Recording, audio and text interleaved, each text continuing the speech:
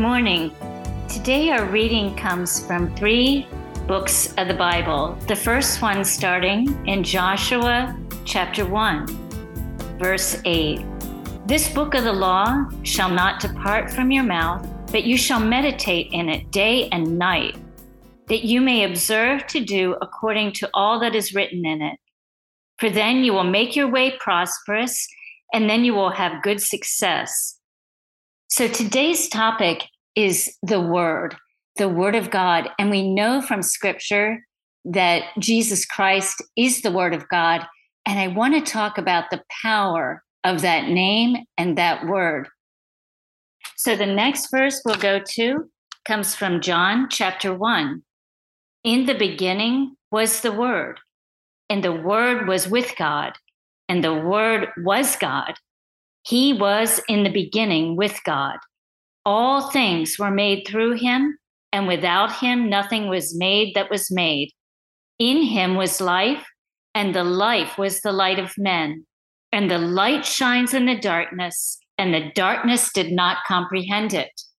So I don't know about you, but when I first realized that Jesus was actually the Word of God, something shifted in my perception of who God is and what his word is. He tells us in another verse in John that his word is spirit and his word is life.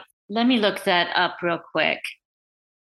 So that verse is found in John chapter 6, verse 63. It is the spirit who gives life. The flesh profits nothing. The words that I speak to you are spirit, and they are life. So I just want to talk today, spend some time meditating on this idea of the Word of God and meditating on that word. And not only that, it's not just words on a page. Unlike any other book, unlike any other writing, this word is actually the embodiment of the Lord Jesus Christ himself. So I want to take you now to just one more scripture, because this is probably the most powerful visual representation we have of Jesus Christ in the Bible. So most of us know Jesus Christ at the cross. That is our entrance into his kingdom by receiving that sacrifice that he paid for us on the cross.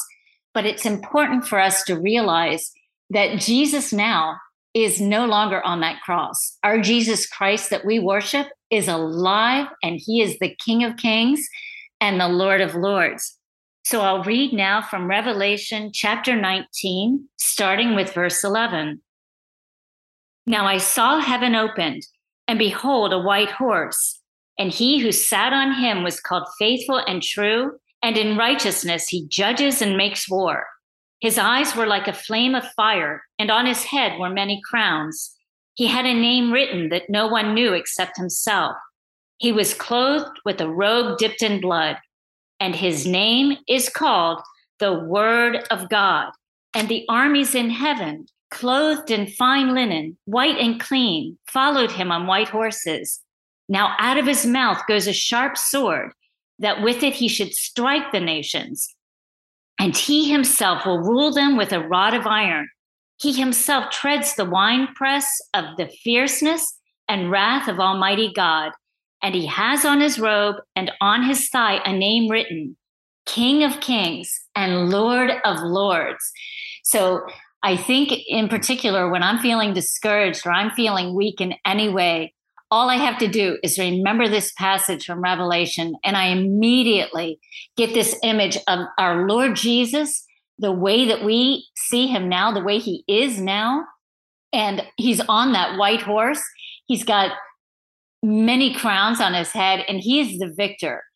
And he is also the Word. And so I just want to bring this point up, because the Word of God is more powerful than we have ever imagined.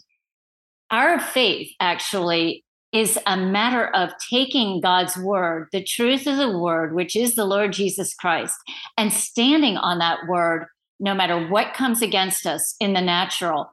So we know that that word is living, it's alive, it is spiritual, and it is life, and it is power. Through that word, we have power over all darkness, over all principalities, over all wickedness. He is the conqueror, and in him we are more than conquerors as well. But it's really important for us to remember where that power and authority comes from. It comes from the embodiment of Jesus Christ himself through his word, and yet his spirit dwells in us. So we as believers have a double whammy, right? We've got this double power. We've got his Holy Spirit that dwells in us, and then we also have access to the word of God. And that's how we renew our mind. We stand on that word of God. We stand on it no matter what we see in the natural.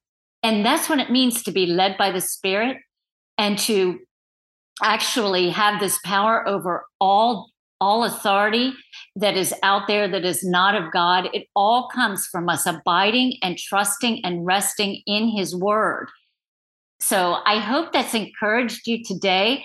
Please take time to go back over those 3 verses that I've mentioned from Joshua, John, and Revelation, and just take time to meditate on his word, meditate on the reality of our risen King and the power and dominion and authority that we have in our risen King, not only inside of us, but available to us as we read and meditate and study on his word.